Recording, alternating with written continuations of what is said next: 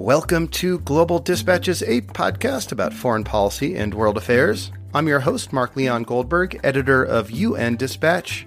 And in this show, we discuss topical global issues, have conversations with foreign affairs thought leaders and newsmakers, and give you the context you need to understand the world today. Go to globaldispatchespodcast.com to learn more.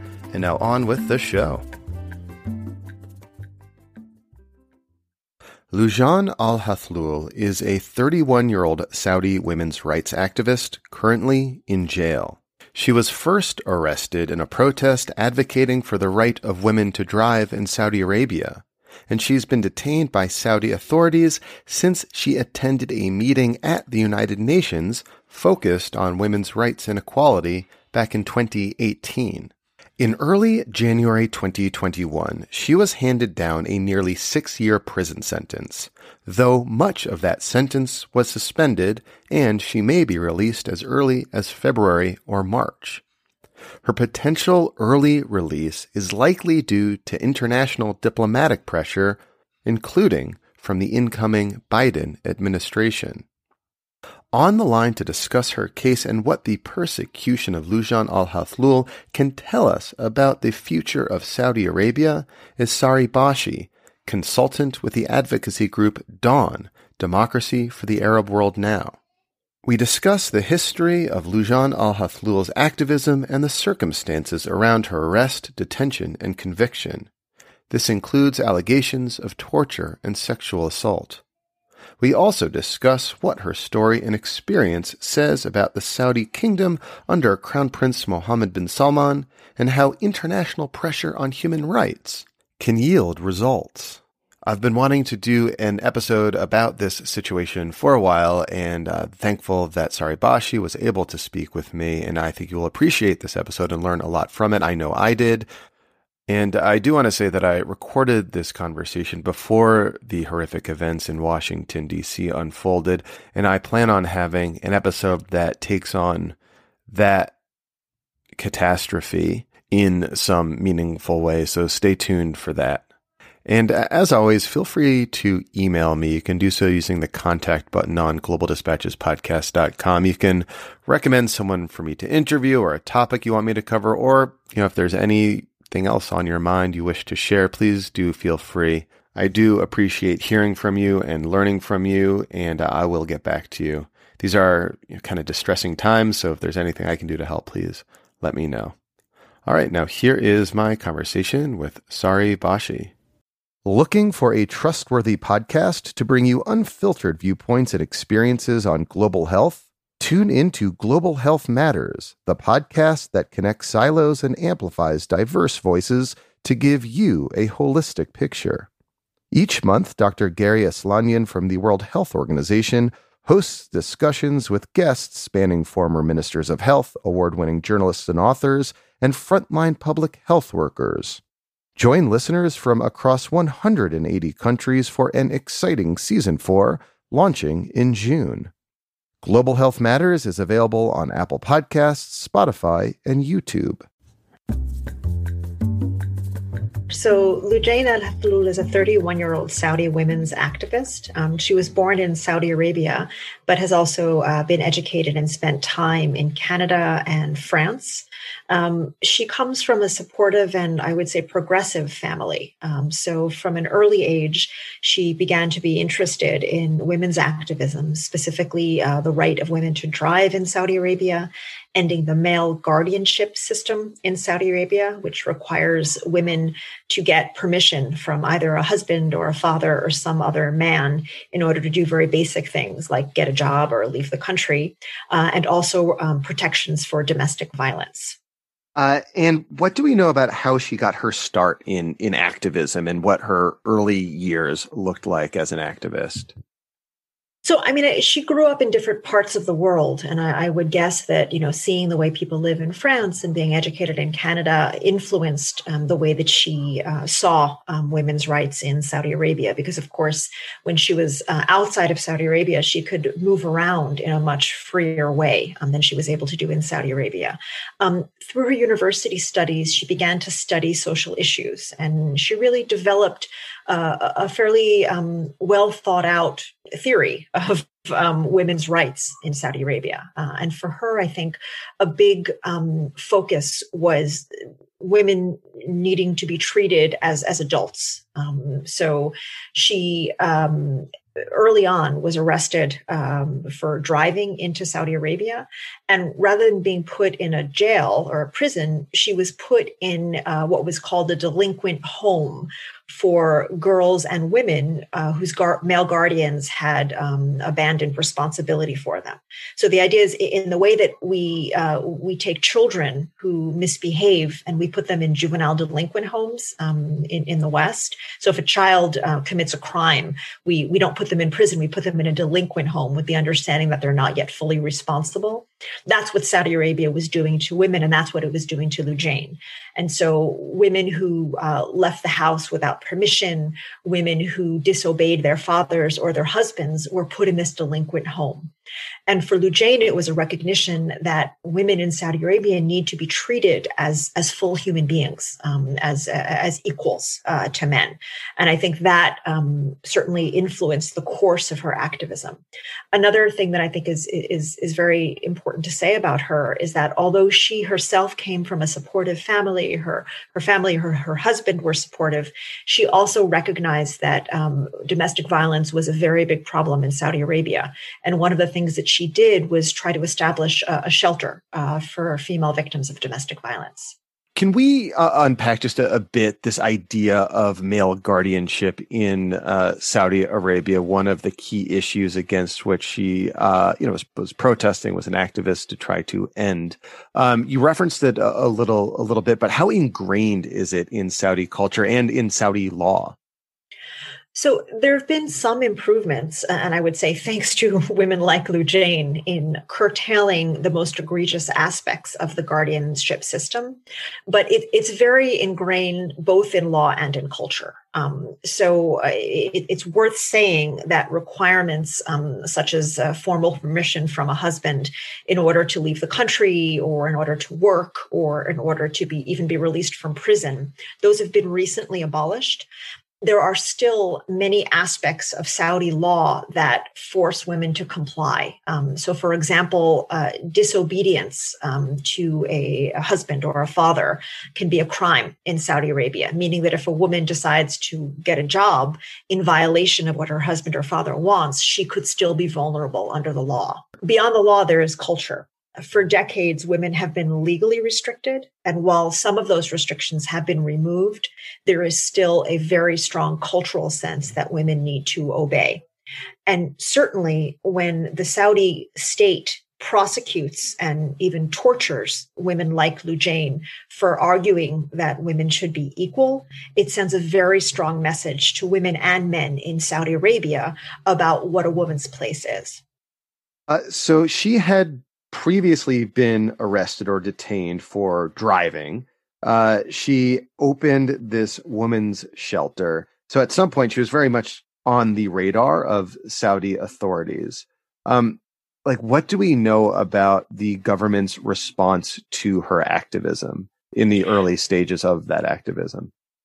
So the Saudi government in the beginning did to Lujain what it did to many activists, which is issue warnings. So, for example, she was invited to speak to the UN Committee on the Implementation of CEDAW, the Convention for the Elimination of All Forms of Discrimination Against Women. And the government warned her not to travel, and she traveled anyway. And they let her travel, but a few weeks later, they arrested her. That was in May of 2018. Okay, because the CEDAW conference is usually in late spring around the UN. So upon returning back to Saudi Arabia, she was arrested for having spoken at the United Nations. She was arrested and charged with terrorism and cyber crimes, but those cyber crimes included having contacts with foreigners. So it wasn't only CEDAW. She was also accused of applying for a job at the UN as a crime that merited prosecution in a terrorism court. So, I mean, I think here it's worth pausing and looking at how the Saudi government has addressed women's rights.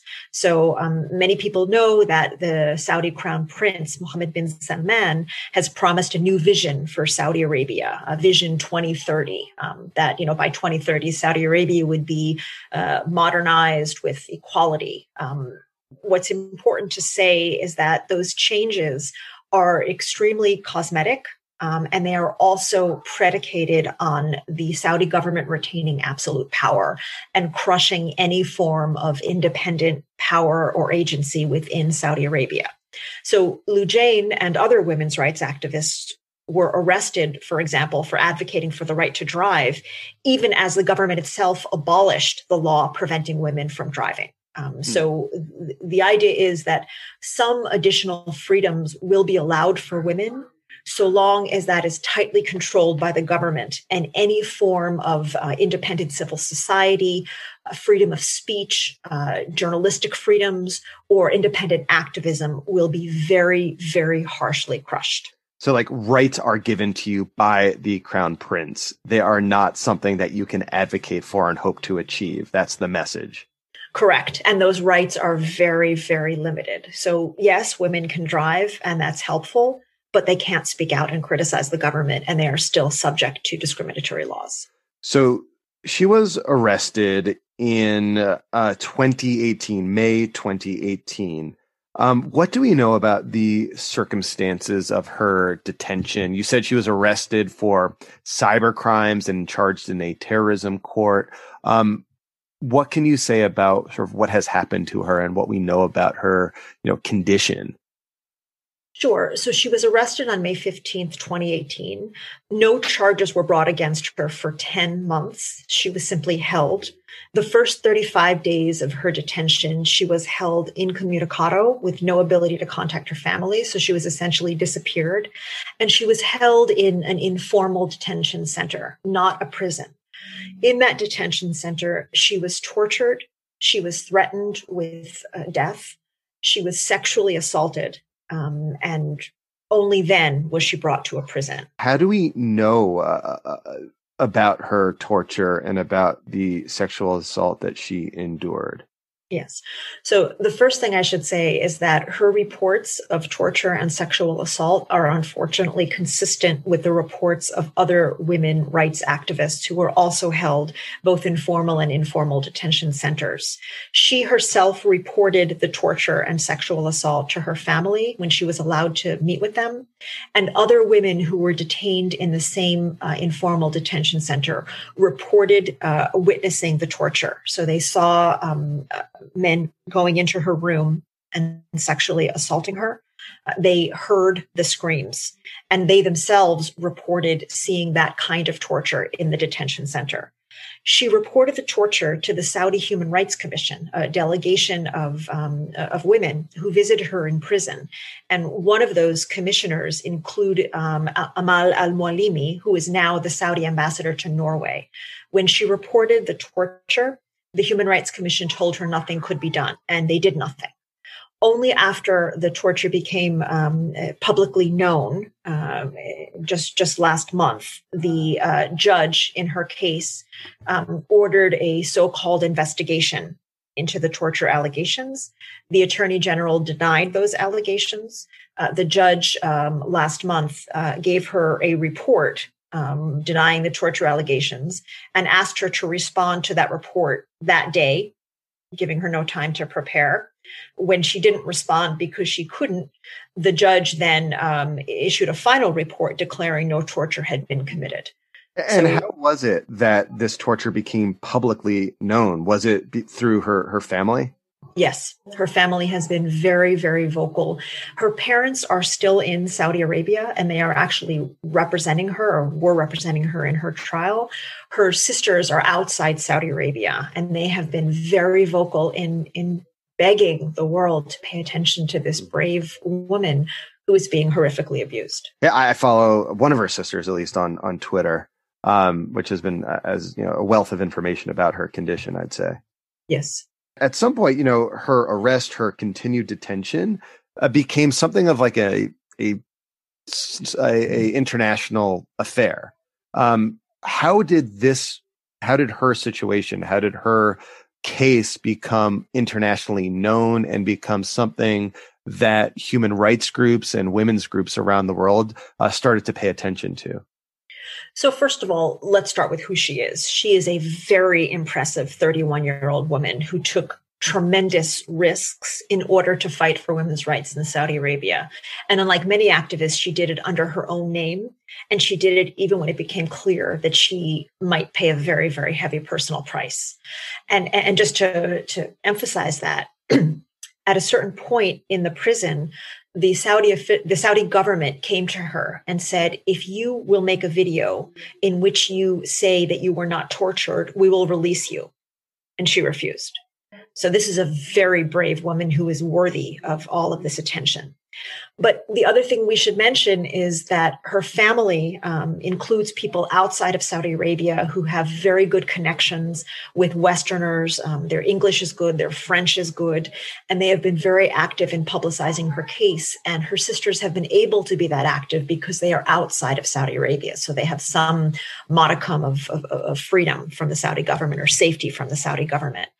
I also want to say that, look, Lujaina Al-Hathloul is a beautiful, young, articulate woman who can easily become a cause celeb. There are many, many, many other detainees in Saudi Arabia who are jailed, who are being tortured, who are being prosecuted for the same kind of peaceful freedom of expression and activism that Lujaina Al-Hathloul is engaging in. And we should remember them as well. We are speaking I guess, a few days after it was announced that she was sentenced for these crimes that she had previously been charged with in 2018. Can you explain sort of what the sentencing was, what has transpired in recent days? Sure. So she was arrested in 2018. She was charged in 2019 after 10 months of being held with no charges. And only now has she been convicted in an accelerated trial. And so there is speculation that the Saudi government decided to accelerate her proceedings after holding her for more than 2 years out of concern for the international outcry. And that the sentence, the end of which is that she'll be released pretty soon, was a response to that outcry. So the message to me and to other activists is that we need to make as much noise as possible to apply this kind of pressure. In December, after the case sitting with very little happening for years, there was all of a sudden an accelerated process. She was tried on these charges. She was convicted of crimes that include using the internet to disrupt public order, having ties to people with a foreign agenda. She was sentenced to 5 years in prison, but they suspended part of the sentence as a parole period. So given the time she's already served, she is due to be released on February 21st in about a month and a half. She was also handed a 5-year travel ban. So even after she is released, she will be unable to leave Saudi Arabia for at least 5 years. And her parents are also under a travel ban. And she's on probation. So if at any point in the next 2.5 years, she is seen as committing any crime, and a reminder, applying for a job in the UN is considered a crime, then she can be returned to prison. And the implication, it would seem, of her suspended sentence, being sentenced to 5 or 6 years in prison, but she will ostensibly be released from jail in mid-February, is that the Saudi government, MBS, doesn't want to kick off the Biden administration with this kind of looming large over U.S.-Saudi relations because of the noise and the activism around her detention has, inspired a lot of, people around the world to kind of rally to her cause. Is that sort of a fair assessment, you'd say, of the kind of politics of this? Yes, it seems to be that. And I will say that many other detainees are still rotting behind Saudi prison cells without that benefit because their cases have not made it out in the way that hers has. The incoming Secretary of State for the United States, Anthony Blinken, has tweeted that what is happening to Loujain is unfair. There have been in the past previous statements from President-elect Joe Biden suggesting that he was going to take a tougher stance towards Saudi Arabia. So certainly the Saudi government is positioning itself vis-a-vis the United States and is concerned about what the United States thinks about Saudi Arabia's human rights record. What I want to mention here is that the United States government is the biggest weapon supplier to Saudi Arabia, and its military and diplomatic backing are what allows the Saudi government to engage in this crackdown against activists. And so there are good reasons for Saudi Arabia to care about what the United States thinks. And a central test for the Biden administration will be, how does it treat Saudi Arabia? And does it continue to help Saudi Arabia crack down on human rights and freedoms? And what does this whole situation with Loujain tell you about, first, sort of the sort of politics in Saudi Arabia today, and also about the trajectory of any sort of opening or improvements that in human rights or opening of Saudi society that MBS has sort of touted recently? The Saudi government has made it very clear. It wants economic development. It wants a more progressive, attractive culture inside Saudi Arabia that would include women driving, openness to Western singers and entertainers coming, hosting sports events. But it intends to crack down with an iron fist on any source of independent power within the kingdom. And here, Mohammed bin Salman is much, much worse than any predecessor. The crackdowns we've seen in the last few years are unprecedented in Saudi history. There is no independent civil society inside Saudi Arabia. Independent thinkers, journalists, writers, activists have either been jailed, murdered, exiled, or terrified into silence. So the trajectory is very, very poor. The question is, what is the United States going to do about that? You know, the Saudi government is so strong because it has U.S. backing. President Trump was quoted as saying about Mohammed bin Salman in the wake of the Jamal Khashoggi killing, "We saved his ass." Well, yeah, that's what the American government is doing. And so the question is, will the U.S. government continue to give the Saudi government permission and the tools it needs to prevent democracy and to stifle freedom? And I mean, do you think it will? I mean, you know, the U.S. relationship to Saudi Arabia seems to have been pretty consistent for the last, 50 years. I mean, do you see the fundamental relationship between the United States and Saudi Arabia changing to one in which human rights is actually prioritized in word and deed? So, I mean, I think you raise a good point that there is an inflection point, but I do want to be cautious in the level of optimism. So in the short term, I am optimistic that there will be more of a nudge toward reining in the most egregious forms of behavior. So certainly it would be very helpful if the United States government signals that it expects some detainees to be released, that it expects better treatment, that it wants to limit some of Saudi Arabia's abuses. And a major thing to look at is the Saudi-led coalition's war in Yemen, which is supported by American weapons and American logistical support. And so there, I think I would look to see whether the United States government applies pressure on the Saudi government to end that war, because the Saudi-led coalition is committing war crimes in Yemen. And a majority of the 12,000 civilians killed in Yemen since the start of the war have been killed by the Saudi-led coalition. Beyond that, I don't think that the Biden administration is going to do what I think needs to be done, which is to end arms sales to Saudi Arabia. But I do think that the growing support within Congress for reining in U.S. support for Saudi Arabia will continue. So for the last 4 years, there's been a push-pull between Congress and the United States, where Congress, for example, has tried to suspend or limit arms sales to Saudi Arabia by the American government, and the Trump administration has ignored those warnings or those, in some cases, congressional mandates. Certainly, Congress passed a law requiring the American government to issue a report explaining what it knows about responsibility for the murder of the Saudi journalist Jamal Khashoggi in the consulate, the Saudi consulate in Istanbul. American intelligence officials believe that Mohammed bin Salman, the crown prince, was responsible for that murder. And the Trump administration has been defying that law and refuses to issue the report. So I think we'll continue to see that kind of push-pull. And I think that growing awareness within Congress that the relationship needs to change could lead to change over the longer term. So maybe not in the next few years, but hopefully further down the line, the American government will realize that propping up dictators and preventing democracy in Saudi Arabia is not only morally wrong, it doesn't serve any legitimate American interest.